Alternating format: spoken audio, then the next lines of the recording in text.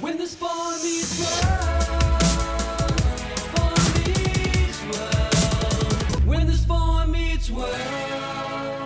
What up, bros? What up, bruh? And welcome to Bruh Meets World. When it's bruh meets world. Your Boy Meets World fan cast. Welcome to episode 34. I'm Siege. And I am TC. And we have a guest today. Woo woo. Yeah, yeah. Arini. You want me to say my name? Yeah, go for it. Arini. Hey. Yeah. Hey, Arini. Thanks for joining us today. House. She literally came in like in the last minute. I watched that episode and I was like, this needs another voice. You know what? And I'm so glad that you're here because I literally thought the same thing. The entire episode, which is funny, it's about like men trying to figure out what women want from other men. And I was like, oh man, like they just need to talk to women. We should talk to women. Yeah. And then you came, and that kind of settles the whole issue. When he said that, and I pressed play on the episode, like within 2 minutes, I was like, oh, I get it. I get why you need me to come through. Yeah. Well, that was the thing. We've been talking, like, the last few episodes have been very, like, female heavy or, like, about how this show doesn't handle women really well. Mm-hmm. And then when I saw this episode, I was like, we can't just do it again with just the two of us.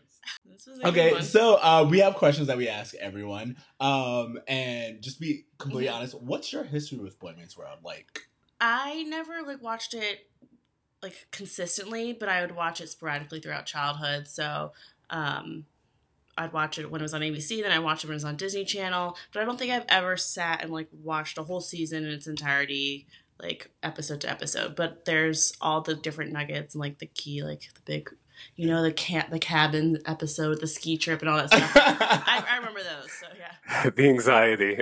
Yes. the ski trip episode is so funny to me because it's like I remember it, but I never thought it was as big of a deal as it was. Oh, When I watched it live, and it was a very big deal. What I'm saying is, like, I'll talk to strangers, and they're like, "Oh, yeah," like everyone remembers that episode." And I think for some reason, our young hearts, the episode where Corey cheats on Topanga is just like a moment. Just they were Corey and Topanga, and like also like. Corey, like how could he choose? Yeah, exactly. Yeah, I mean, Well, I have my own thoughts about that, but well, he you does, know. he does. But I think it's one of those things where Boy Meets World taught us very early on that like even nice guys Aren't fuck that up, nice. and we just chose to ignore that part. Until we couldn't ignore it anymore. Exactly. I would say that I think that and the Scream episode are probably the most memorable episodes that people have of the show. Her name made a cameo. The Scream. Yeah, Yeah. when Jennifer Love Hewitt. Love Hewitt, Yeah, yeah, that one. That's such a good. Those whenever I bring up the show, those are the two episodes that people always reference. Yeah, that's really interesting. So, did you remember this episode? I didn't, but I remembered, you know, all of the like I remember that Frankie guy, and I just like remember them, and then they just like disappeared. So I was like, oh yeah, these guys. As with most '90s sitcoms, people just come and go. You're like, oh, you're such a big person, and like the next episode, we never hear from you again. Yeah. How was your high school experience? Like, who were you in high school? I don't think I had like that strong. Like I didn't fit into like one group or another. I wasn't like. I kind of was like a floater. So my first 2 years, I played hockey and with like the boys, and then I had just friends in different pockets. But I didn't really love high school or like hate it that much. High school is always just a means to get to college. So yeah, and that's kind of how I feel about this show. yeah, It's like we're just doing what we Yeah. can till we get to college. So I don't know. I would argue that their last years in high school are the strongest of the show, but that's just me. very good argument. I'm not going to fight you on that. Okay, so are you guys ready to get into this? let's do it. Yeah, I'm so ready. I have so many thoughts on this whole thing. And I apologize because I know you're not as familiar with the show. So if we talk about the history of the show, I don't want to lose you too much. But there's just a lot as far as our theories of the Frankie character that come to light in this episode Yeah, exactly. that I'm interested in discussing. Yeah, you'll probably just like trigger different nuggets because I did watch like a bunch of it. It's like when I was doing homework and stuff. So it was like a background noise for a lot of my like middle and high school time. Yeah, Sure, yeah, yeah. I love it. All right, so a few morning announcements, just kind of like news. I wanted to say I think both Ben Savage and Danielle Fishel are getting new shows. So like we just need to check those out. What? That's Yeah. exciting. Yeah, I think like they both announced that they're getting new shows, and that's always cool to like see what they're doing and up to. So yeah, I just love them. Just keep working, guys. I love seeing you. exactly. Also, I mean, like I'm like in the most non-creepy way. Ben Savage lives in Santa Monica. He's like right there, and like they were both in Venice the other day. Because Instagram tells you all these things. I'm not stalking them. And I'm just like, I just don't know what I'll do if I like run into them. You just, bro, I know you don't want to be that person. You have to take a picture. Yeah, you have to be that person, don't you? Like, I feel like if I have a podcast dedicated around you, it's like legit for me to be that person. Pretty big fan. Okay, all right, tell me about it. Tell me about it. Okay, this is episode 13 of season 2, Cyrano. In a retelling of Shakespeare's Cyrano, Corey and Sean help Frankie the Enforcer woo Harley's lady, Gloria. When the betrayal is revealed, Harley surprises everyone by seeking advice from the most unlikely of sources, Corey's mom, Amy, who is in the middle of her own B story when Alan buys her a trash compactor for their anniversary. Okay, first thoughts. What are your first thoughts? We'll let you take the floor. I've witnessed the whole like Corey's mom and dad situation probably a dozen times at least in my childhood, to the point where my mom will just text me like, "Tell your dad this is exactly what I want for Christmas or my birthday or Mother's Day. Like, don't leave him to his own devices," because he's not coming from a bad place, but that's just like how a lot of men think. They're like, "Oh, you said you needed some shoes, like running shoes. I got you some running shoes," and like that's not like why would you like work. And it's kind of something like I've learned to accept. And I get it too with my dad. I'm like, "Oh wow, like it's nice that you actually went out and got me something, but this is not me at all. If this is something you also bought my grandmother, I don't know why you think I would like this too." It's really funny to me because my mom did things completely differently. Like by the time I was 12, my mom was like, "Yeah, I don't like this gift." And I was like, "Wait, what?"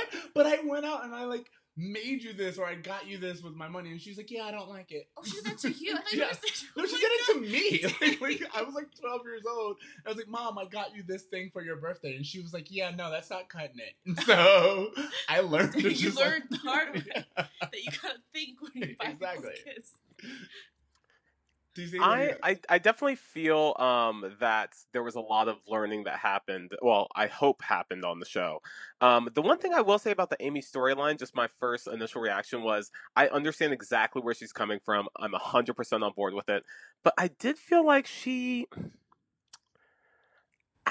throws a lot of shade at Alan for this thing, and I just didn't feel all the shade was deserving. I felt like, oh, he obviously felt bad about it, and he like, oh, I cleaned the gutters, like I'm doing chores around the house to make up for it, and she was still just like mad shade at him. Well, no. Here's the thing. I'm gonna defend Amy real quick because my first thoughts was I think this may be my favorite episode so far because we use every single character with the exception of Morgan is used in the right way. Like every Everyone single forgot about person. Morgan. The writers forgot about Morgan. Well, actually, they mentioned Morgan. He was like Alan's like, "Oh, I did something with Morgan. Like I helped her with her homework or something like that."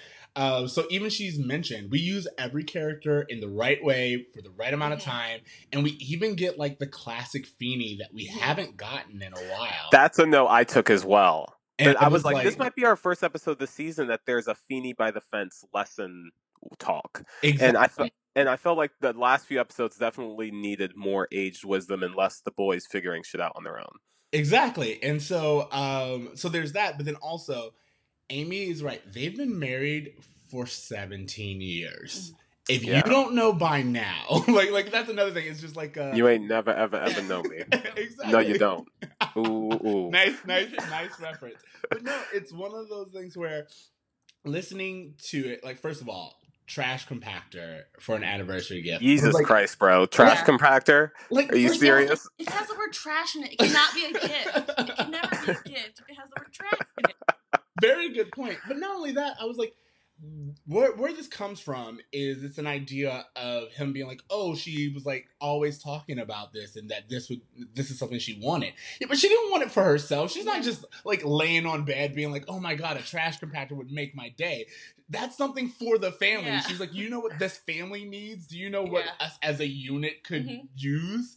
And he's like, oh, this will really make her day. Well, how is this, how is you getting a gift for the entire family making my day? And that's where I was like, no, Amy has every right to just look at him. I kind of want to argue a little bit on Alan's behalf, and I never Go for agree it, with Alan. go for I don't it, like yeah. him as a character, but to me, it did feel like, at least in his mind, he was being thoughtful. He was like, you know what she's been talking about for a really long time? Like, to him, this was a sincere, like, I put thought into this. It just wasn't what you wanted, which is fine. I could get you something else, but don't be mean to me about it. I don't know. Excuse me. She said exactly what the problem was, which is like, this would have been a great gift for Tuesday. Like, if Which this I was a- totally agree with. I if totally he- agree with. The problem wasn't that he got her a trash compactor. It's the fact that he saved it for their anniversary and was He like, was so proud. It was so like sad, just like because we all knew what was gonna happen. Exactly. And he Even was like Phoebe in was- his head, like I got her this trash compactor. And was like, What's funny? Oh, I'm so sorry. What's funny is that even Eric, Yeah. in his young age, seems to understand that this isn't something they want their names on.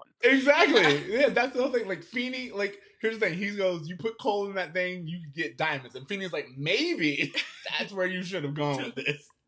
And I don't like it doesn't always have to be jewelry, but it is something Yeah. that's like, how about this is your anniversary? How about something for her Yes. specifically, like that Amy would like, and not something that you were just like, oh, don't get me wrong, like you wanted this, Yeah. but like, how was this like? I feel again, like Christmas would be Yeah. a great opportunity for this. as Like, as- go the hell out of Philadelphia. Like, go on a vacation. Like, what are you doing, Alan? Exactly. So I don't know. That's my first thought. Any other feedback? Just that we learn a lot about Frankie in this episode. I don't know if you know this, but we've have this theory that Frankie might be gay, which ended up not being the case in this episode. But we've had a lot of evidence to support that argument. Say that I again. said it in this episode because I mean I don't know. I don't remember Frankie's storyline other than he disappears, but I can see that there being arguments from what I do remember about him, and even in this episode. I was Also, like, it's oh. high school. I mean, like I Yeah. dated women in high school. It doesn't really mean anything. We can just check One next thing to- I With her. yeah. One thing I do want to say is that I feel like Frankie's feelings towards Gloria, who I have a whole lot of thoughts about. We're about to go into is roll what call. is what I think is the defining issue with the show, which is this kind of overly fairy-taled, flowery love that doesn't seem to be coming from anywhere sincere or genuine. He doesn't even really know her, yet he's willing to sacrifice a friendship and like say my love is an ocean. Like it doesn't really mean anything. And I just feel like that's part of the issue I have with the legacy of Boy Meets World is this idea that like love is the most important thing and you're nothing without love, and it has to be this really fairy tale romantic Cory and Topanga romance, when I just don't feel like that's a very attainable thing to put out there. So I don't know. I think a lot of youths are just in love with the idea of being in love, and I feel like even when as the episode went on and he kept talking and like saying all these quotes, I'm like, dude, you gotta chill. I don't feel like this is a lot for this girl. Yeah. Like, I don't think you loved her that much, but yeah. I mean, I also always remember that this is in fact a high school show. So it's like at that point in time, you are like you're like this is love, and that's because you have nothing else to like compare it to. I guess that's true. It's a very realistic, I guess, point of view from Frankie's character at his age. Exactly. And I also think that we learned a lot about Harley. I was surprised by Harley in this episode. The end, I was like, not. like we were like heading towards stereotype Cliff, and then it took a sharp turn, and I was like, "Ooh, I like this." Yeah. To your point, people constantly are leaving the show, and it feels like this is the second episode in which we've really developed Harley as a character for him to simply disappear at the end of the season for the most part. So I'm not sure why we're continuing to get these storylines that strengthen him as a character versus Sean or Topanga or someone who's actually going to be sticking around. Yeah, we even get some Topanga this episode, and again, a little bit. We get the good Topanga. Yeah. We don't get like the daddy's taking me shopping Topanga. Yeah. we get like the Topanga where she's saying I exactly. read. Yeah. I read this book and I understand it. Exactly. Okay, so roll call real quick. Gloria. Let's talk about Gloria. I don't get it. Like, Yeah, can you tell me? I was like, okay, I guess, this is just teenage love where she's the most popular or the prettiest girl in the high school, so everyone's for some reason head over heels in love with her. But I was like, dude, chill. It's not that exciting. For me, it was way more of a she's the only other person willing to entertain their Italian stereotype. So Yeah, that's that. My note was, we meet Gloria, who's essentially a Guido version of Sandy from Greece, and I'm just still left wondering what time period are we in on this show, because it's 1990s, yet Harley and Gloria are straight out of Greece. So wait, just a quick question. Gloria hadn't appeared in No, episodes this is before her very Okay, first this is her episode. first episode. Okay. Yeah, that makes a lot of sense. I was like, is this girl? But then it makes more sense that she really was new to everyone. Yeah, she was new to everyone, and like again, like I guess it kind of makes sense that they were like, who would a greaser like Harley be dating? And they Yeah. were like, oh, how about we go Sandra Dee Yeah. post makeover? And you're just Yeah. like, okay, again, this makes no sense, but I mean, why couldn't she just be a person? Yeah. I don't know. Yeah, and that's my other issue with Gloria as well, is that she's immediately when we're introduced to her, she's just arguing with Harley in the hallway, and we see Frankie just like kind of sad because he's just so in love with this girl he can't have, this unrequited romance. But there's nothing about Gloria that we see that would make her like a person that you would want him to be with. Like, who is Gloria that we're rooting for this romance? Like, who is she for him to love her like that? Because all we've seen is arguing. No, Yeah. exactly. And what she's mad about is like, I can kind of get the argument, but it's not as like, it's not same as like Amy and what's the dad's name? Alan. Yeah. It's like I'm not nearly on that level. So I'm just like, Yeah. Although I will say they had like a few fun bits, like when he was like, "You got me tires" or something like that for our anniversary. that one was. And he's like, "I got you tires." She's like, "You got me 3." And I was like, that was funny. You know what? And at one point in the show, I'm just like, damn, trash compactor and tires are practical ass gifts. Like, do you know how much tires are? Yeah. 3 tires? Yeah, You're talking about like $400, man. That I don't know. Again, I understand what you're saying. No one's saying that practical gifts shouldn't be Yeah. received. I would Everyone's saying that practical gifts during anniversary Mhm. are an easy way out, which Yeah. is even what like Feeney's basically saying. Mhm. He's like, you chose like the Yeah, easiest so you thing, didn't have to think. so you didn't have to think about her. What do you think about this idea of just like people having different understandings of what romance is? Because what's interesting is a few episodes prior to this, we meet Harley's little sister who disappeared forever. And in that episode, she's in love with Corey, and she's sending him all of these elaborate gifts like steaks. Yeah. And so what if they're just in a household where you give someone tires and steaks and things like that for your anniversary? Like, what if people just have a different understanding of traditional romance? Yeah, gift giving. We talked about this. Yeah. The love language in this family is gift giving. Mhm. Yeah, and it just, I don't know. I just feel like some of these gifts, although not what you would think of immediately as an anniversary gift, it does seem like there is some thought being put, at least on Alan's part, there is some thought being put into the gift, whether or not it was a good idea or a bad idea. It sounds to me like you are being very defensive, and that you. And I never defend Alan. I genuinely have disliked him as a character up until this point, but I don't know. I felt that we can keep going. I won't. Yeah, no, it's fine. It's fine. I will say that, like, all right. So to get back to the episode, talking to the episode, we start off with like the Cyrano plot. Like they're Explaining it, reading yeah. Cyrano. This They're talking this about- classic literary work that we've gotten to again. This is our 14th book we've read this year so far. So our theory is our theory is that they have one of those textbooks where it's like you get like a chapter or two of each of the because there's no way they're reading these Sean's books. not reading 14 books. Yeah, that's a very good point. In There's 13 episodes. no way Sean. Yeah.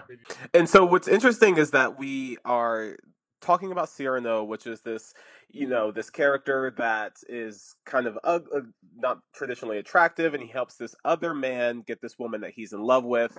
And Turner's like, hey guys, what do you think about this? And all the guys think it's, they call him a dip, which I'm not really sure what that is. And then all the girls are like, it's romantic. And then Topanga says something which is really interesting.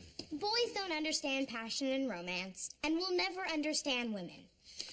And that's why all of you will spend half your lives confused and the other half paying alimony.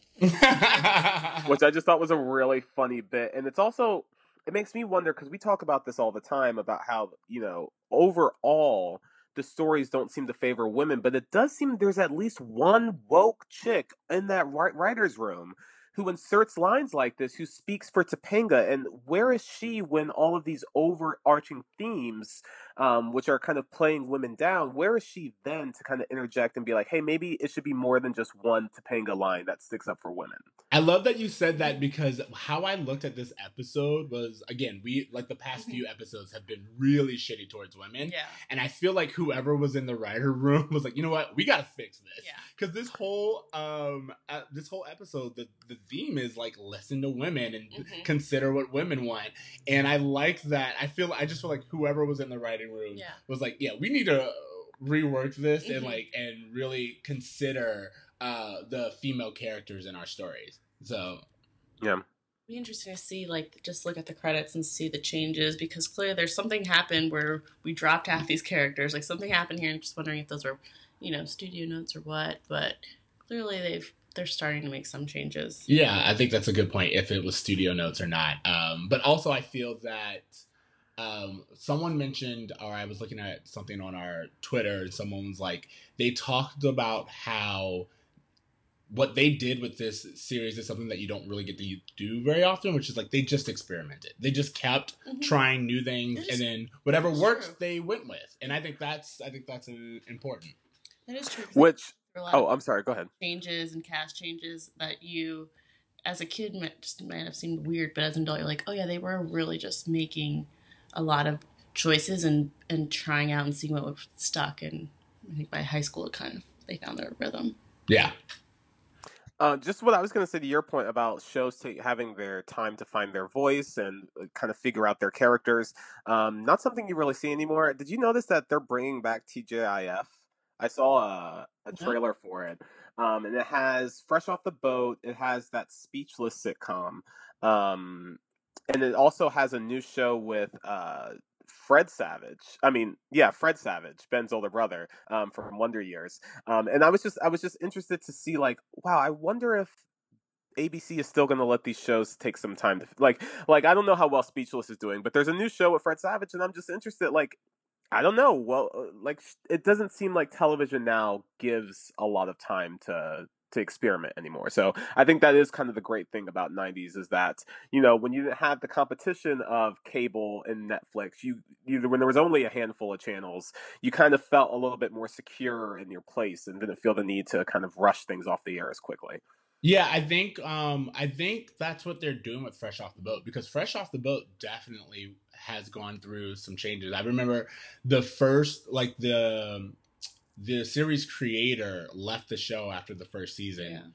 Yeah. He did the narrations too, right? Exactly. The first season. And then they got rid of it and they just changed some things up, which is, like, it's unfortunate. I don't know what he wanted to do, but Fresh Off the Boat was like a really funny sitcom, and it's set in Orlando, which is also like really funny. Yeah. It's always funny to see, like, Hollywood's take on Orlando. What we have is this overall theme of men have a hard time understanding what women find romantic. And I'm interested, now that we have a female guest, do you feel this is an accurate, have you experienced a lot of this, of, like, men trying to do things that were romantic and just failing miserably, even though they have good intention? It's hard to find men to try and do anything romantic Thank these you. days. So here's the thing. I can't even get them to do the basic communication. So Arini and I really bonded over, like, dating and dating boys in LA in general. And so it was really funny to me when you asked that question, because my initial thought was like, oh wait, they're doing romantic shit? Yeah. No, yeah, I'm not getting a lot of romantic shit. I'm, like, still working on, like, hey, can you just, like, text me a couple times a day? So if someone gave you tires, you would actually find that to be quite romantic. Tires, maybe not, but, the traditional, like, oh, don't get me pots and pans gift, I would take that at this point. I'm like, you know what? You know I've been doing some cooking, so I'll take that pot. Yeah. I'll take some pot too. Exactly. I'll take some pot. Yeah.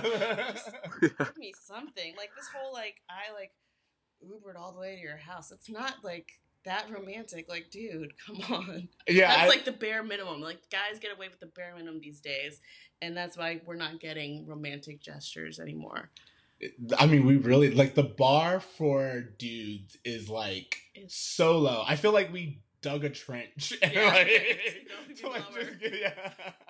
And like that's where the bar is because again, like it's crazy that like even the idea of like what is romantic anymore? Like what would you Mhm. consider romantic, especially like I don't know.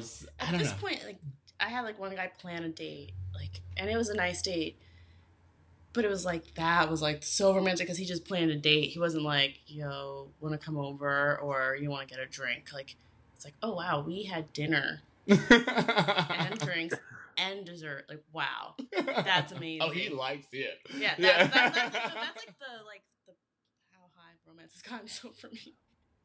TC, where are you at? What are you doing? Well, here's the thing: is that I grew up on Boy Meets World, so I try to do romantic shit all the time. Like I'm always trying to be kind of over the top, but I also understand that this was something that television taught me what love was. Like it taught me that this is part of love. Which don't get me wrong, no one seems to dislike it when I do grand romantic gestures, but to I was I learned love from television almost exclusively because my parents divorced at a young age. So I never saw like that around growing up. So um yeah, I've always tried to infuse a lot of romance and kind of even sitcom romance into relationships, which again, people seem to enjoy, but at the same time um growing up I had to learn what was sincere and what was over the top and try to find that line. Yeah. What would you say, Arini? Would you say that you're romantic? Like, do you like romance? I would say I'm like a mid romantic. I think if you're like, if it's too over the top, that would be a little like what? But I like little romantic gestures and stuff like that. If you get like super over the top, then I just start to question why it's happening. Yeah. But that's just my own I think- thing. But Yeah. I will say, I feel like I know a lot of guys, a lot of people who grew up watching these sitcoms, they must have just not been paying attention or taking anything to heart. Like, I bet, like, I could text a bunch of dudes on my phone, be like, "Did you watch Boy Meets World?" And they'd be like, "Oh, yeah, I totally watched it. I love," but they don't do any of that or take any of it to heart. It's really funny to me because you're right. Like I always think about I hate the movie The Notebook, but I Oh, hate The remember Notebook. when it came out, I had all these guys who were just like, it's just like they're so romantic. It's like the most romantic movie you've ever seen. And I was like, Mhm. really? But like they love that movie, and so like there is a part of me that understands that guys do know what romance is. Mhm. Like they have an understanding of it. but- Game recognizes game, bruh. But does it? I mean, like rewatch that movie. It's a lot of like I don't know. I didn't. Oh, I haven't seen it since it came out. I'd be very interested to rewatch that movie and give you That my notes. movie, I'm gonna send you like this synopsis of the movie, but it hits it right on the nail. It's pretty funny. Sure. Watching that movie, I was like, "That's too much. This is overwhelming me." So, obviously, maybe I'm not as romantic as I think I am, but because I was not one of those girls who thought that was like, "Oh, that's what I want." Yeah,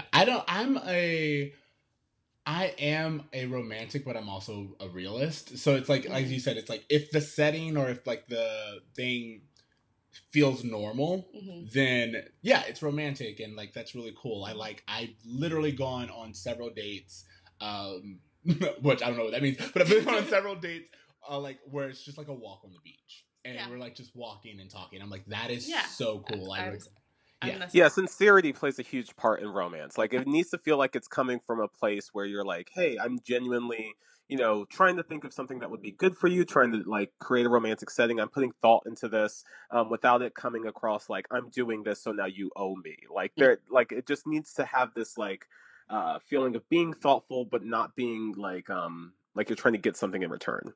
Yeah, and I think you can read that sincerity in the smallest of gestures and the biggest of gestures. That's a really good way. So go ahead. Siege, I have a question for you. Yes. This whole episode is about what men find romantic versus what women find romantic, and I'm interested if there's that same dynamic in same-sex relationships. You know, it's funny. Arini, the first thing Arini said to me was, she was like, I don't know if gay men are like, if they have like this same problem. When I was watching this episode, a boyfriend from a while ago, he would do this thing where he would like just buy me things that like he would buy me things as like a way of me being like, oh, you know, I really like that blue shirt, like just in passing. And then like I'd show up and he's like, oh, I bought this blue shirt for you. And it was just like this whole thing where it's like, well, like I said that, but like I didn't want, you know, it's like I didn't want it. He had like money issues and trouble, and a lot of it came because he would like just buy me these gifts because like that was his idea of romance. And to apologize, he would buy me flowers. And I was like, you're not getting the core issue. Yeah. Buying more expensive money. flowers is the wrong response to that. So would you say that this episode is more and less of a gender issue and more of a love language issue? About to say love language. I was like, I wish, just in general of TV and sitcoms, I wish there was more people in those writers' rooms that were like, you know, it's a love language, communication. You know, it's a love language, just quality time. Because it seems like throughout like all of our childhood in movies, TVs, the love language that's always being shown is gift giving and big romantic gestures, and not like the act of service, or I forgot the other one, but I just it's so I love that you said that, because two things. To answer your question, TC, the guy I'm seeing right now, I was literally like, there was like a time, he won't listen to this, so I feel fine. But like there was this time where I was like kind of getting frustrated because I felt like we weren't really like on the same wavelengths in like communication or something. And I was I was like, oh, you know what? He probably has a different love language than I do. And I just need to figure out what that is. But I also let it be known that mine is like communication. Mm-hmm. And I just kind of like said something, or like I brought it up and I was just like, hey, this is how I'm feeling. And from that day forward, he literally texted me like at least once a day. Mm-hmm. And I was like, all right, you know what? That actually made a really big difference. This like doubt that I had and like this whole... Did you send him a link, or what did you do? No, I I'm need like... to do this. I literally, like, it's that thing where it's like... I need to know verbatim what you said, copy and paste it to me. Exactly. You just have to... It's that thing where you have to risk your own feelings and be like, okay, as much as I would love for you to get this on your own, and like that would... Like, you getting this on your own would totally tell me that like we're meant to be and stuff like that. I was like, that's unrealistic just as much as the romantic gesture is. Like, he doesn't know me. We're getting to know each other. So I just went up to him and I was like, hey, I was like, do I communicate to you too much? Like, is the amount that I'm texting you a lot? Like, is it like excessive for you? Because for me, I like with you and TC, I get text messages throughout the day. Like that's just and so for me, someone texting me or communicating with me throughout the day, that's my way of being like, oh, you're on my mind, even if I don't see you. And I don't need to be around you in order to like know that you care. And again, all I said was like, hey, am I communicating with you too much? And his response was like, no, he's like, you message me literally like once every 2 days. He's like, it's fine. And I was like, what you don't know is I pace those things out so I don't seem obsessive. But There's a lot of that goes behind. a lot of that goes behind. This is strategic. Yeah. But he was like, again, after I kind of brought that up, I think he like took it in, and like literally from that point forward, he messaged me like, and he would like do this thing where it's like, all right, yeah, if you brought it up, then apparently this is something that's on your mind, and I will address it in my way. And he doesn't text me like 9 times a day, but it's just there was an increase, and I noticed it, and I appreciated it. Yeah, to your point, I think the biggest issue in relationships that we never see on television is people figuring out other people's love languages. Because I feel like that's something that's the most challenging aspect of an actual relationship that I've never seen accurately discussed or dissected on television. No, that's literally what I was thinking when we were talking about this. Is like, we've never seen them go through the steps of figuring each other out. And I think for a lot of people, if we showed that in some sort of way, it'd be helpful. Yeah, it's very, very helpful. I remember like this guy that I was seeing was like, oh, like, well, I was thinking about you and I thought I texted you. I'm like, well, but you didn't. So like, but in his head, he's like, well, I do care because I thought I did do this. And it's just like, we don't see these little like moments in like outplayed in the media. Yeah, I think that's hilarious. It's like, I thought about it, so that counts. It's the thought that counts. It's like, it does No. not. I can't read your mind. I don't know that you thought that you texted me 4 hours ago. Exactly. I had a quote from the show that I wanted to talk to you guys about because I just thought this was really interesting and well written. Feeney and Alan are having a discussion by the fence. Feeney says something to the effect of, On the Husband Highway, there's very little forward traffic. Just a million well-intentioned men backing up frantically. You've been down that highway before, huh, George? Yes, I have. Before it was paved.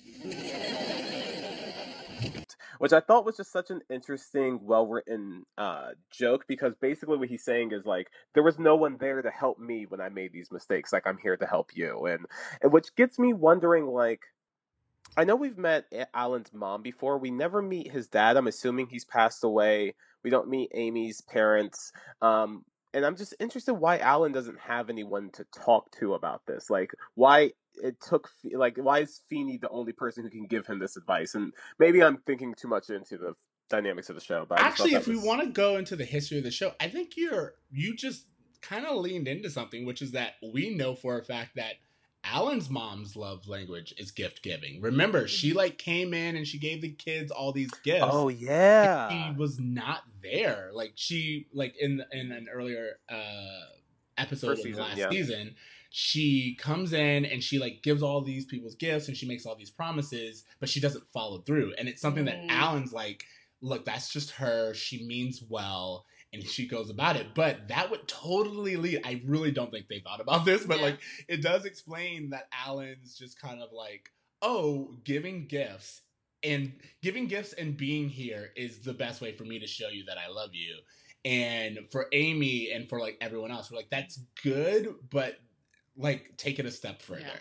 Yeah. I do think it's probably wasn't a conscious choice by a writer, but that was probably the same writer, and that's projecting us. It has a very clear pattern, and they probably picked that up from somewhere. It's funny, that's true. There's only a handful of writers. I'm wondering if we're learning more about the writers through these episodes than we are about the characters. Oh, that's a very good point. Maybe we should start doing that. I mean, I know plenty of podcasts that are like, oh, this is a Johnson episode, so we know what we're going to get. And I'm like, maybe we should we should start pointing out the writers and figuring that out, because I think that would be an interesting thing for us to track, having watched all the episodes. Exactly. But yeah, I think what I loved about that analogy is, first of all, Alan's like, it's very few people going forward. And it's mostly well-intentioned men backing up. And I first of all, living in LA, I could totally see this grid of traffic of men just being like, I got it, I'm sorry, and then also it's good because what it also says is that we're all learning. It's that's what it said to me. It's what the mistake you're making is very common. It's comes from a good place.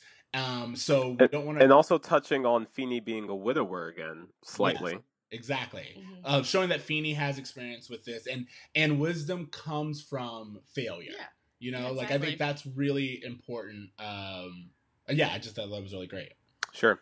We show that Alan learns, and that Amy will still be a little salty. Yeah, just a slight bit salty, right? Not that bad, but yeah. So I want to talk about we hit on Alan and Amy, which I think is great. I think their storyline is good.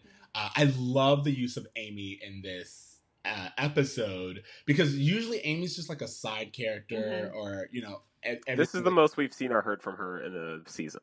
Exactly. Wow. In a while. And but what I love is I want to talk about Harley and what he does, because when Harley finds out, first of all, Harley has this machismo look, and he's just kind of very much but he is Danny Zuko in 1995. He is, but he also thank you. Where first of all, he does listen to Gloria. Which is surprising. Because when Gloria's don't beat them up or whatever, Harley, he doesn't. He's you know what? I promise I won't touch them. It's that whole thing where it's you know what? I'm listening to you. This is what you want.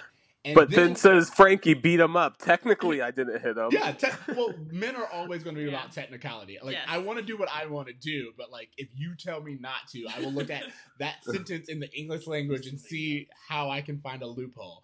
And then there's also, But I will say, yeah, I was very, very surprised that not only did Harley kind of hear Gloria when they're at Chubby's and she's kind of saying all the things that he hasn't been doing for her, but he also takes action to be like, you know what, let me talk to someone about this. And he is the only one in the episode that talks to a woman about a problem he's having with another woman versus talking to another man about it. that's what I loved about it. I thought it was so great that you see him, he's like, but they'll get through it. And I honestly thought that the episode would like end there and that Gloria and him would make up. Like, that's where I saw it going.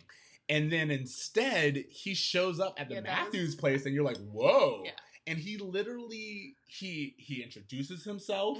He is a complete gentleman. Like, he likes talking to Amy, and it's funny because you get this picture of all of the other men like coming in and being very like, "What's going on? Like, who are you and why are you here?" But he's at no point in time being threatening. He's very calm. He introduced himself. He was polite.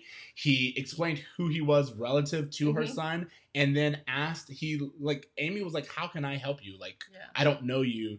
And he literally was like, "Look, I don't have another female in my life that I can go to. Please help." And I was like, dude, a man asking for help? How great is that? Like, from a stranger. What's also strange is just that, I mean, we haven't learned enough about Harley to know that he would actively do something like this. Like, this is other than our episode that we saw with his sister a little bit ago, this is our first time of us seeing him actively trying to accomplish something.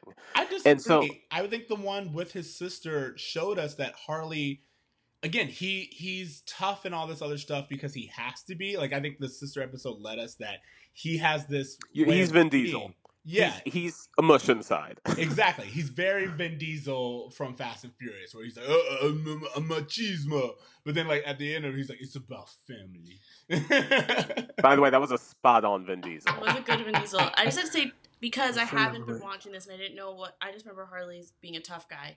I honestly thought he was going to be like, when he's like, "Oh yeah, I heard you're having troubles," like, he was just going to be like a gross guy and be like, "Well, I'm here." I was like, yeah, there was that moment when he first showed up to the kitchen and I saw Amy there and I'm like, well, hold on a second. Are they about to fuck? Are they about to let out their rage on their relationships out on each other and have a little porno scene? Because he was like, "I heard you and your husband were having problems," and I was like, "Oh my god, why is this show going this way?" And then it pivoted. I was like, "Oh damn!" Like, we're gonna have a nice moment. That was so shocking. In a bubble, because not for like half of a second did I think that. But I love that you both went there. My mind was like, "Oh wow, he sought out help." He opened with like, "I heard you and your husband are having trouble," and I was like, anytime some guy just goes to a woman's like, "Oh, I heard you're having marital problems," it's usually not like, "Please give me advice." And for that moment, like, he lived up to the reputation because that's the most gangster thing I've ever heard. So much because I honestly, like, my mind never thought that. My mind went like, "Oh, you're seeking help," and you guys were like, "Is this a porn?" Like, not only did he beat up Corey, he also banged his mom. But no, I think it's great. He was like, "I don't have anyone." He was like, "I would go to my mother, but she's passed out." Like, she's no. Okay, so this is actually something that got brought up in the previous episode with his sister saying, you know, my mom was under the weather, implying that she had like a drug or alcohol problem. And then this episode, Harley's like, well, it's 4 p.m, so she's out cold. It's so weird that they would give them such a like backstory and right? like, character development to just drop them off the face of the planet. Yep. Yeah, that's what I was saying. It's like it's not even like much of a plot point for any of the major characters because Alan has Feeny to guide him, and like the boys aren't. I don't know how much they're really learning from this situation other than they're just trying to save themselves. So it is an interesting choice. Yeah, it is. Yeah. I think it's weird because I honestly feel that if this was done now, and matter of fact, they did do it with the reboot Girl Meets World, where it's like these side characters would just be brought into it. It'd be like a Degrassi type thing. Yeah. Where it's like, we created this character, we developed this character, and they're just going to ride out with us moving forward. But back at this point in time, for whatever reason, they just like these actors, and they were like, you know what, let's give them more to do. Yeah. Yeah, because I mean, I think they had these, Harley and Frankie and Joey, and then just throughout the series, as they're looking for storylines, they're like, well, let's pick one person to develop. Although Joey never gets developed. But Yeah, this Joey's was like just a fantastic friend as is. I mean, like he doesn't really get much of a backstory, but Joey is like always and forever. Like What's interesting is that when Harley and Gloria were arguing, and Joey tries to like calm the tension, I was like, I wonder if he hears a lot of arguing at home, and this is his role that he plays at home of just like the diffuser of tension. But yeah, he also seems to be very like his role is, and again, like kind of like throughout the season we've seen, he's very supportive of like, and he doesn't pick sides. He's Yeah. never like, That's he's what I remember about him. Like, Yeah. He's a ride or die friend. Yeah, exactly. I love it. I'm very supportive of him. But anything else about Amy and Harley's conversation? Well, Amy goes on to say, like he's like, what do women really want?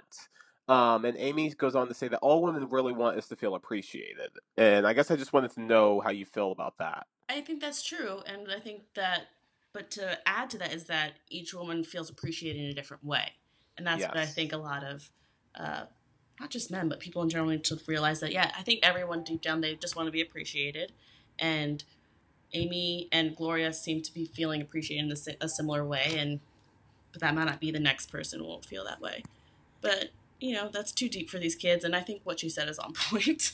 Yeah. I also loved, I loved that. First of all, I was like, that's my, not Feeney taught me, but Amy taught me. Like, so we have a segment called Feeney taught me where we like say the lesson of the episode. Mhm. And I was like, this is like an Amy. Amy Yeah. taught me that it's just like Mhm. that. Yeah, the whole overall thing is that people want to be appreciated. And I like what you added to it. It's like in their way, in their specific way, because kind of back to the love languages thing, Alan does show that he appreciates Amy, but he does so in a way that's completely self-centered. Yeah. And then also that leads me to my next point, which I love, which is that Harley, in any other TV show, I feel like Harley would have done like a grand gesture to get Gloria back. And what he says is, no, if I'm going to give her what she wants right now is Frankie. Yeah, And I'll have to wait my turn and the next chance at love. And you're like, holy shit, you guys nailed it. Yeah. Well, to be honest, I mean, they kind of M. Nighted you because really, if you are following the Cyrano thing, like, they kind of set him up to be that Cyrano figure who kind of lets his unrequited love go and allows the female to be happy. They discuss it in the beginning of the episode. So you're left wondering at the end, like, is he a dip or not? Well, Is this I romantic or thought not? it was going to be, Frankie's ultimately the Cyrano. He's going to realize it was, she's meant to be with him and let that go. So it was like a surprising arc and change. But good for you, TC, for also catching that, because I did not catch the fact that you're right. In the very beginning, they tell us that when you truly care, you sacrifice what you want. And as you said, I think we were kind of set up to believe that that would be Frankie being the one, but it's actually Harley. You guys just blew it. Like, I already liked this episode. You blew it out of the water for me. Well, what's interesting too is that Harley goes like when Amy and Harley are talking in the kitchen, Alan comes in and he starts interjecting his 2 cents. And then he's like, "Who are you?" And he's just like, I'm just a fellow who took a wrong turn on the highway of love. So you have that continuation of the highway of love coming back in as well. Exactly. It's a well-written episode. What's interesting, too, there's a part where Harley's like, I'm not into the feelings and emotions. And Amy's like, well, that's what it's all about. What has it been about for Harley up until this point? Is it just sex? Like, what is going on in these relationships that without communication and emotion, like, what is his definition of a girlfriend? It was probably just sex. And now all of a sudden someone came in to make her feel appreciated, and it's like kind of flipped him, like tossed his head, and he's like all confused. Exactly. There's that point where he goes, what more does she want? I'm already with her. It's like, it's that male ego of like, I'm already fucking her. I think she gets that. She's appreciated. She gets how lucky she is. His love language is physical touch. Is that what it is? I forgot. I read that book recently. Physical touch. Yeah, that's one of them. So he's like, physical touch and gift giving. I like it. I mean, like, I don't like it. Don't do that. But like, that's what's always what TV and movies have showed us. It's physical touch and gift giving. Yeah, I like this exploration of learning different things, and what I also really like about this is we get something that we don't really get very often, which is, especially now, which is that the boys are someone like Harley, this macho figure, being sensitive in a way that, like, he's unapologetic about it too. Yeah. Like, even when Eric comes in, he's like, "Oh, was he getting in with his inner, getting in touch with his inner thug or something, like his sensitive thug?" Amy's like shooing him away, but it's just like Harley doesn't apologize at all. He doesn't even try to like gain any status back and like put up this defense. He's just like, no, I needed assistance, and he's almost the most secure in his masculinity more than any other character on the show. It seems, in that respect, which like you wouldn't expect. You wouldn't expect it, but he also like he seems genuinely hurt by Frankie betraying him, and he voices it, and he tells people like, you know, I'm hurt by this, I'm betrayed. Like he's not shy to communicate what he's feeling, which for a character like him, you wouldn't really think that to be a characteristic. Yeah, they really humanized him in a way that was surprising, because I, at least from what I remember, is like just the bits of him being the bully. So I'm like, oh, all of a sudden this guy has a soft side, but you know, it seems realistic. I have only two more things I want to mention. One, we do this segment called Turned On by Turner. Okay. Ooh, Turned On by Turner. Ooh. Yeah, all right. Well, I talk about Mr. Turner and how good he looked in the episode. And there are two scenes that we get with Mr. Turner. I think the first scene where he's in the class, again, wearing those like booty cupping jeans, like the black jeans that he's wearing. 100%. Like that scene was doing it for me. What do you feel about Mr. Turner? Yeah, how attracted to you to him? Now that I'm older, I'm definitely way more attracted to him. And when I press play on the episode, I was like, because I didn't know like, you know, where in the chronology I was picking up on. I was like, oh yeah, he's still here, and I was like, oh yeah, Mr. Turner, he is. Like, he would have been like, I had the most popular teacher ever if I actually had him. Yeah. I can't imagine I feel bad all the time because I can't imagine like the amount of girls who would have thrown themselves at him in the classroom, you know? I have a question. I know the boys are in 8th grade. What's the grades of this school? Because this is a fantastic question. First of all, they're in 7th grade. They're in 7th grade. Okay, so I'm confused as to like why those older people are there. But is Eric graduated already? Like, no. This is a great question. That did throw me off because I was like, you know, he's a teacher that if I were in his shoes, I'd want to be like, I'm going to teach, you know, this grades and lower. I don't want to deal with these girls throwing themselves at me. But he's at this school with like all ages. I'm like, what's happening here? So they were in elementary school last season. Okay. Now they're in high school. So they live in a world in which it's K through 6 and then 7 through 12. Okay, but Eric doesn't. No, Eric does go to the same school as well. Oh, okay. Eric goes to the same school. I believe he's a junior. Yeah, Eric's this supposed season? to be a junior at this point in time. Or a senior who home before them too. No, I think he's a senior this episode because I think this is the season where he doesn't graduate at the end. He has to redo the season. Maybe that's why he's so home all the time. Yeah, and he ends up not. Maybe that's next season, but yeah, he's definitely there. But yeah, this we talk about the age difference all the time because Harley Keiner is clearly an adult. Yeah, they're all adults and they're picking on these 7th graders. Yeah, but to the point, Mr. Turner, I get it now. Yeah, get it. I don't think I got it as a kid. I was like, but I get it. Yeah, that's what I said. I was like, I don't think like I really thought of him that way as a kid, but now that I'm older, I'm like, oh, you can get it. Yeah. Like, also, Siege, next season there are, I believe, at least one, if not multiple, tank top Turner scenes. So you have that to look forward to. Made it past season 2. That's great. Yeah, I know he gets a black friend because we need. He does get a black friend, Eli. We get a black friend. I feel is he a teacher too? Yeah, I feel like he is. He's only around for one season though. I feel like I don't remember anything, but I can see him like being there. Yeah. We need a black friend. I think they realize. Especially they're in Philadelphia. Like I went to school in Philadelphia. Like I mean, I know there's some parts. Wait, you went to school in Philadelphia? I went to college in Philadelphia. Okay. So. We have so many questions. How integrated are those schools? Because based on this television show, it does not seem like integration is going to happen yet. I mean, the city is a little bit like. I don't know how it was in the 90s, but everyone that I know that lived in Philly in those ages, they went to private schools, so they probably weren't that integrated. I mean, obviously, they're definitely not going to school in West Philly. They must be going up in, like, the suburbs, and I can see that being a lot wider. It looks like my school, where I went to school. Well, what's really funny about that is I did think in this episode that we're getting more of that plot line of the Matthews being the ideal family And that there's others, everyone measures themselves against. Like, I literally saw that where it's like, Corey's like, oh, well, my family is going through this, and Harley's like, oh, wait, you mean like these, like your parents even have issues like this? It's not just my people, and then like, do you remember that being like like the arching theme of like, oh, these are like the poor kids, and they're and like that, how they try to intersperse it, but it does come across.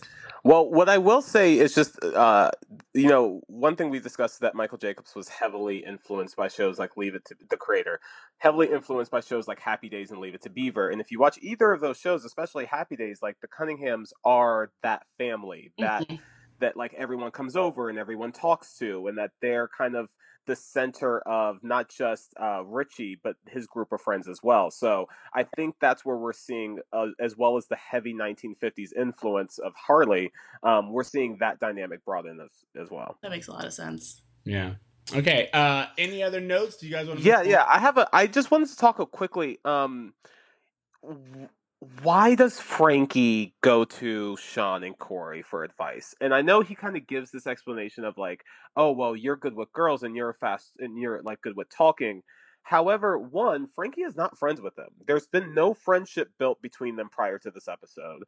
And neither Sean or Corey have had any success with women since the season began. In fact, the whole season has been about them being unsuccessful with women. So I'm just not sure why Frankie is talking to them instead of just being frank with Harley, because it seems like Harley would have understood maybe. I don't know. It just seems like that would have been a better road to go there. This was my very last point, and I wanted to bring this out, which is that you're wrong. Sean has always been successful, and what Frankie says is that women seem to like you. Yeah. He says that. Yeah, that's true. That I guess you're right. And then also when we see, they set it up because remember when Frankie's being quiet and they run into Corey and Sean. Like Corey and Sean made fun of Harley, and then he, like that line where they're like, "Your hair's not greasy." He puts his hair in it and he slips on the locker. Yeah, exactly. So funny. This show does like physical comedy really well. But so when that happens, they're like trying to talk their way out of it, and that was when I realized Corey's funny and Gloria's laughing at Corey. Yeah. Harley, in many countries, what I said about your hair, it might be considered a compliment. For example, Greece. That's funny. Harley, why would you waste your time pounding us when you could be spending it with Claudia Schiffer's cuter sister? Oh, I don't know that I would say cuter. Turn it off. Turning it off, sir. They get themselves out of trouble with Harley because of the fact that Corey's able to like be the funny one, and Sean's just like, I guess like it's charming, but he's directly hitting on Gloria. And turning it off, sir. Yeah, exactly. Yeah. So you're saying that Frankie, it's not based on what he knows of Corey and Sean, but it's really just based off of that one scene where they're interacting with Gloria. Exactly. That I think basically like they didn't seem that scared of Harley, and I think Frankie deep down was still a little scared of Harley. So he's like, if these kids aren't scared of him, then maybe I can learn something. From him. Dude, Harley will bang your mom. Like you got to be careful. All right, but I really love that you brought that up because that was my last point, which is just the fact that we see, which we've kind of known as viewers, but it is really interesting to see these two types of males' approach to dating, which is that Corey's the funny one. Like that's what makes Corey charming, is that he's not nice like guy. as much of a sex symbol as Sean is, but like he's funny and he's like he has that timing down, and then Sean is just like the cute one, but he doesn't like ride on his looks. He's very assertive with it, and he's a smooth talker. Like he's the one who is like inside the locker talking, and I think that that was just interesting for me. I want to know why Frankie I guess as an audience we're supposed to support Frankie going out with his best friend's girlfriend, right? Like, that's an interesting place to put us as an audience. I didn't think it was going to last. Like, I thought it was going to be, like, a really, like, failed misstep and that we would be sympathizing with Frankie. I didn't think that... Like, it paid off. Yeah, I didn't think it was gonna pay off. I didn't think I'd be in the position to be like, hey, you are now dating your friend's girlfriend. That's Yeah, weird. it's a very this. I will say that part of this episode is a surprise because when you go into it, you just think you know how this is going to play out. Yeah. You think you know all the twists and turns, Mhm. and it ends differently. Mhm. And because of that, I think like because it takes so many twists, you're just confused by the end of it. Yeah, You're like, exactly. am I Yeah, because at happy? one point when they're arguing at Chubby's, I thought, oh, okay, so Gloria only went out with Frankie to kind of prove a point to Harley. But then that didn't seem to be the case. She just like, no, we're broken up, and I'm banging your friend now. So that's just what I thought was strange. I love how whenever anyone, male or female, has like I don't know, feelings towards another person or like shows interest, TC immediately is like, oh, so they're banging now. Probably not everyone, but Gloria seems like, well, no, maybe that was just. She seems like the type. No, I was like, well, maybe that's just because she was with Harley. Like maybe with Frankie, they're having long talks and walks and. Yeah, she's getting what she couldn't get from Harley. Yeah. All right, I have two quick things I just want to throw in. Yeah. One, at one point, Sean's like, when they're talking about how they played Cyrano for Frankie and they're kind of freaking out, he's like, no one saw this, there's no witnesses, and without witness, there's no circumcised evidence. Oh, yeah, I got that one. I was like, oh. Just a funny Sean line. But and then he also, goes on to it say, goes like, back to Sean's understanding of like the legal system. They Mhm. always do that Yeah. thing where it's like it's really clear that Sean's family is like exposed to it. involved in crime, and he's he like, has "Look." so much exposure to the process of dealing with courts and legality. I was more surprised at like the laughter at that joke. I mean, I know there's laugh signs. I was like, dude, how many kids? I don't know if I would have got that joke as a kid because I'm not thinking about, especially. Yeah. Circumcised evidence. Yeah, what circumcision is. Okay, what was your there's other one other thing. Sean says, he's playing this to like dress up like girls and we'll come as our cousins and say we're from out of town or something like that. The tool of dressing up men as girls to disguise them or to hide their identity is a tool that this show uses twice in the future of the show. Well, what was funny to me is just that I was like, I don't know if this was someone like hinting at it or if it was, but like they do. Yeah. They did do. Okay, I'm glad you brought that up because I thought like, okay, the next scene we're gonna see them dressed up as girls because in my head I had an image of them dressed up as girls. Well, it's funny because it's this thing where Sean says it and then Corey's like, that'll never work, and then next season it's just like, well, yeah. So in season season 4 has the famous "Chick Like Me" episode in which Sean dresses up like a girl to write a story for a paper, and then in the college years we have Eric and Matt Lawrence dress up like girls as some like hot parody to avoid a bully or some kind of gang member situation. So it's just interesting that to watching that episode because right now that description makes no sense. That you're in college and you're like, you know what we should do? Like, what the show is full jump the shark at that point. Like Eric is lunatic at that point. Like it's. Like, where are you getting your ideas from? Tootsie, like, it like tracking them, like that Eric's like mental well-being down his decline. Yeah, no, I mean it is a direct parody of the movie "Some Like It Hot." Like I think that's the point that they were trying to make. But yeah, it's just the reality of the show. Like there's some time travel episodes. Like we really go all over the place. Like it's 90s sitcom. Like you have to kind of take it with a grain of salt. Yeah. Well, what was I gonna say? It's just on your point is like tracking Eric's decline.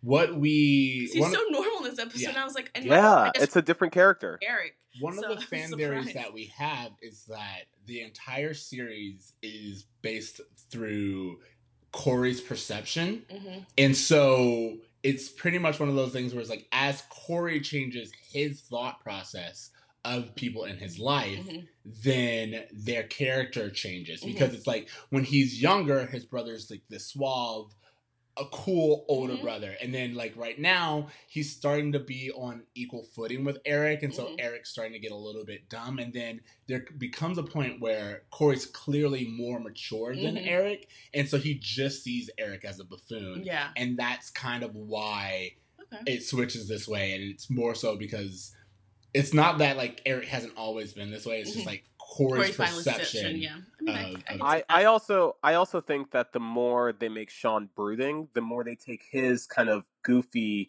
material and pass it off to Eric. Yeah, because what I remember is just like over the top, goofy. like dumb Eric, and I was like, oh, this guy's just kind of like chill. Yeah. And like he had that Yeah. sense to be like, no, we're not putting our names on this card. And I was like, that's not the Eric I remember. Yeah, I love it.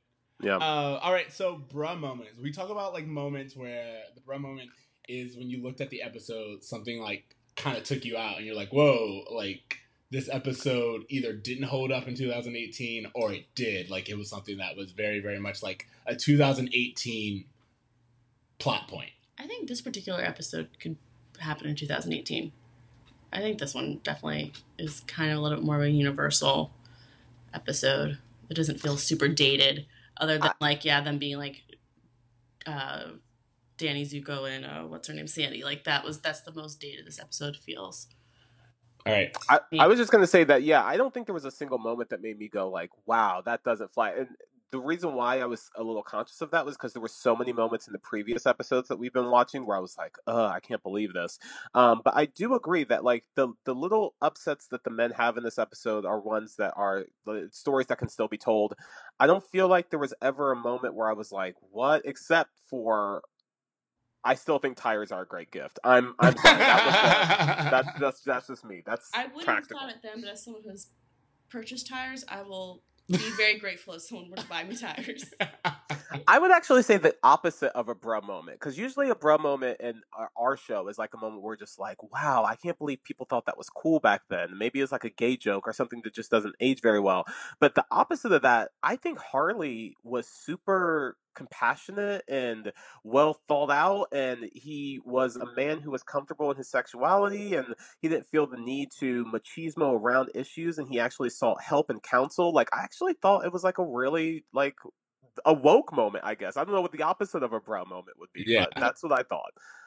Yeah, I agree. I mean, I think that was what I was going to bring up, which is that this episode, when it surprised me with Harley's development and Harley's sacrifice and his willing to seek out help and show that men need to do that. Like, I was really, really proud of that moment. And so, yeah. All right. How about the Amy taught me? Again, I think we kind of covered it, but like the Amy taught me of this episode. What would you say is the overall lesson? Like, if you had to, Arini, I'm gonna let you go first. But I think it's what we talked about, how like Amy wants to be appreciated and everyone wants to be appreciated, but everyone has their different love languages, and she makes hers known multiple times. And she's not afraid to be like, nope, I'm not cool with this. And she wore that really great like power suit before going out to dinner, and that's when I knew she was like, I'm not taking this shit today. Oh, I wrote that as a note too. I was like, she looks like Hugh Jackman in Greatest Showman right before she goes out for this date. And it's funny too because she's like, I'm ready for a date, and then Alan looks at her and goes, and more. Because he plans on banging that night, although it's not happening after the trash compactor. Yeah, I do love that. Or he's like, he does some kind of caveman analogy. Oh, when he got in trouble, he was like, oh. Yeah, why Grunk no get gift? And like Grunk, like, sleep on couch. Yeah, Grunk not sleep in cave. Yeah, I do understand. I do like that he understood that he was like primitive at that point in time. I think another lesson of the show, which I think is probably the most apparent lesson that was taught throughout the entirety of the bit, was you don't get women tires or trash compactors, which Corey sums up perfectly at the end of the episode. Yeah, exactly. No trash. No trash. Don't get trash. If it has trash in the title, don't give it to them. Give it to me. Okay, so grades. What grade would you give this episode? What grade? I thought it was a pretty solid episode. I thought it was like a pretty like B+, A-. Like, I liked it. I enjoyed it. It surprised me. It wasn't predictable in the way a lot of these sitcom episodes are. Yeah. I was going to say B+ as well, actually. And what I kind of liked about this episode, which I know, like I said, we've been watching these, all of them. What I liked about this episode is that Corey was more of a Hey Arnold type of character, where he wasn't really going through a journey, but he was assisting other people on their journeys. And I feel like that worked a lot better than Corey on his journey, at least the past few episodes, because it's just been a lot of like, just it's children figuring out issues without any of the wisdom that comes from the adults, and that's been the last few episodes. Whereas this one, I felt like we were able to get wisdom from Feeny, we were able to learn from Amy, and I don't know, like Siege mentioned at the beginning of this episode, every character was there and they represented and they gave exactly what they were supposed to give. So I say B plus as well. Yeah, and because of everything you just said, I'm gonna just give it a solid A, and I'm giving it an A for all the reasons that you said. I mean, I think that B plus is really great, but for me, compared to all the other episodes we've been watching recently, not only was it well written, we got really good comedy, but we also had a really good balance and use of each one of these characters. We get our first real Feeny moment that we had, and we get more of Amy than we've gotten. So for me, this just nailed it. It just really hit it out of the park. So It was really well written. Like the whole idea that Cyrano, like actually like living out Cyrano while they're doing, I just thought it was really well done for a show that didn't have, like, this show doesn't have to infuse this ancient, like this classic literary works. And I think they do a really good job of making it borderline interesting to kids who are just like, you know what, I don't know what the story is about, but based on this episode, I might want to read it and look into it. So exactly. Oh, also, this is just something I want to note. I said Shakespeare earlier. This is not Shakespeare, so please don't. No, it's like, it's not, but it's... like I said Shakespeare, ignore me. Okay, homework. Our homework is when we have like recommendations or things that we think people should check out. Do you have anything? Yeah. Oh, you know what? All right. So today's the first day of fall, officially. It is. And I am kind of a Halloween head, and I'm super obsessed with Halloween and October and everything that has to do with this. So I'm gonna recommend a horror movie actually that's on Netflix. The movie is a foreign film from South Korea. It's called Train to Busan. I think I'm saying that right. I'm a huge fan of, actually, like, a lot of the foreign films that I tend to like are South Korean films. They just have a really interesting film scene. And this is a zombie movie, which I think is the most, like, emotionally charged zombie movie I've ever seen. Like, the characters are so well thought out, and it's so like, I don't know, like when I watched The Quiet Place, like, it's about the monster, yeah, but it's really about the family, and I thought that was kind of present in this movie as well. And it's on Netflix, so it's free to watch. And if you're looking for a horror movie to watch to kind of get you in the Halloween mood, which I will be doing consistently until October 31st, yeah, just check it out because it's a really well made movie. Again, foreign subtitles, but it's really beautiful. So on that, like I have two, but I guess I'm gonna do like half of one real quick, which is last night I saw A Simple Favor with Blake Lively and Anna Kendrick. It has good reviews. Like it looks very Lifetime in the trailer, but it's so good. Like, not like, here's the thing. I went in there. It does have Henry Gold in it, and I went in there with like zero expectations. I knew nothing about the movie. A friend recommended we go see it, and I was like, all right, cool. And within the first 5 minutes, you're like, oh, this is funny. Yeah. And Blake, it's directed by Paul Feig. So. Yeah, and then Blake Lively comes in. This woman just has no business being this gorgeous. It's disgusting. You're like, like you're just watching it. You're like, oh my god. But it turns out it's a little bit of a thriller. It's a little bit of a comedy. It's a little bit of a murder mystery. It's a really, really good film, and it shocked me. So I recommend that. I also, based on what you were saying earlier, there is this comedy special of this comedian that I've been really a big fan of called Daniel Sloss. And on Netflix, he has this special, it's under his title Daniel Sloss Live, but there's this segment called Jigsaw. And he goes in exactly on how our generation is in love with the idea of love, and how we'll stay in relationships or we'll do all of these things because what we're being told is the most important thing that you can get in your life is love. And like, if you don't have it, you're incomplete.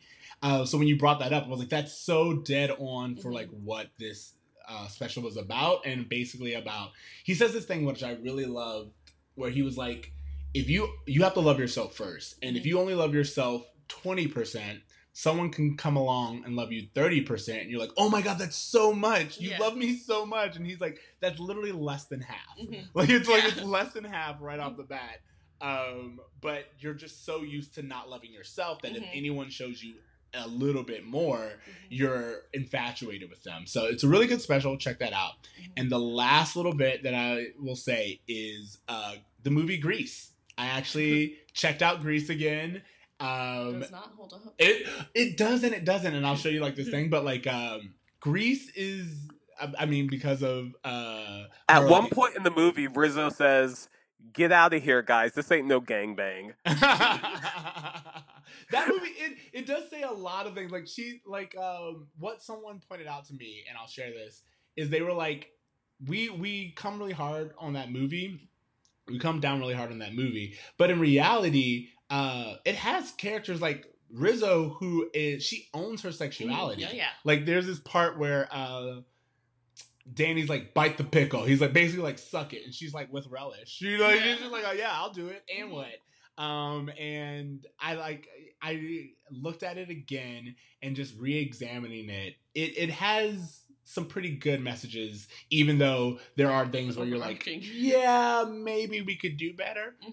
I actually think Grease 2 has better messaging, even though it's a way worse movie. I will refuse to watch Grease 2. All right, anything else? Are we good? Yeah, we're good. All We're right, good. thanks so much for Thank joining you for us. having me. This Thank was you. fun. Yeah. Do you want to throw out any social medias out to anyone? You don't have to. I'm currently rebranding, so. Okay, cool. It's so funny. Like maybe I also. I do have a food one that Oh, I go just for it. started. I just started my food blog because I'm learning how to cook and taking cooking classes. So it's for FOR Spork SPORK Sake SAKE. I love it. For spork's sake. Yeah. I love Which, it. by the way, I'm such a huge fan of sporks because I despise spoons, and I think they're pointless. I just think they're like the underdog and they don't get the credit they deserve. Do they make metal sporks? Because I would get that in a heartbeat. I don't know. I feel like someone does. I feel like on Amazon we could find them. Probably not in Target, but on Amazon we'll find some metal We sport. have access to the entire world's resources through our phones. Okay, so to close us out, thank you for listening to Bro Meets World. Remember, you can find us at Spotify, iTunes, Stitcher, YouTube. Make sure you leave us a rating. We love hearing from you guys. Keep messaging us on Instagram, which seems to be your faves. And you can find me on Twitter at Extra Siege. That's XTRACEEJ. Tonathy. You can find me at A Braver Me on Instagram. You can also find me on Twitter at Anna Kendrick RT, Anna Kendrick Retweets, where I retweet everything that Anna Kendrick tweets. Been doing it for about 1.5 years now. It'll be 2 years this December. I'm never been more proud of anything I've accomplished in my life. Well, honestly, it's really funny. When I watched A Simple Favor, I was like, TC has to watch this movie because you love Anna Kendrick so much. So Again, I picked it on random. It had nothing to do with my relationship with Anna Kendrick. I just thought it was a funny idea, and I've been doing it for so long that I can't stop now. Okay, Arena, would you do us a favor and read this part right here? Remember to dream, try, do good. Late, brah. Yeah, later, bro. Later, bruh. I didn't have the R, but that's fine. Thank you so much. Peace.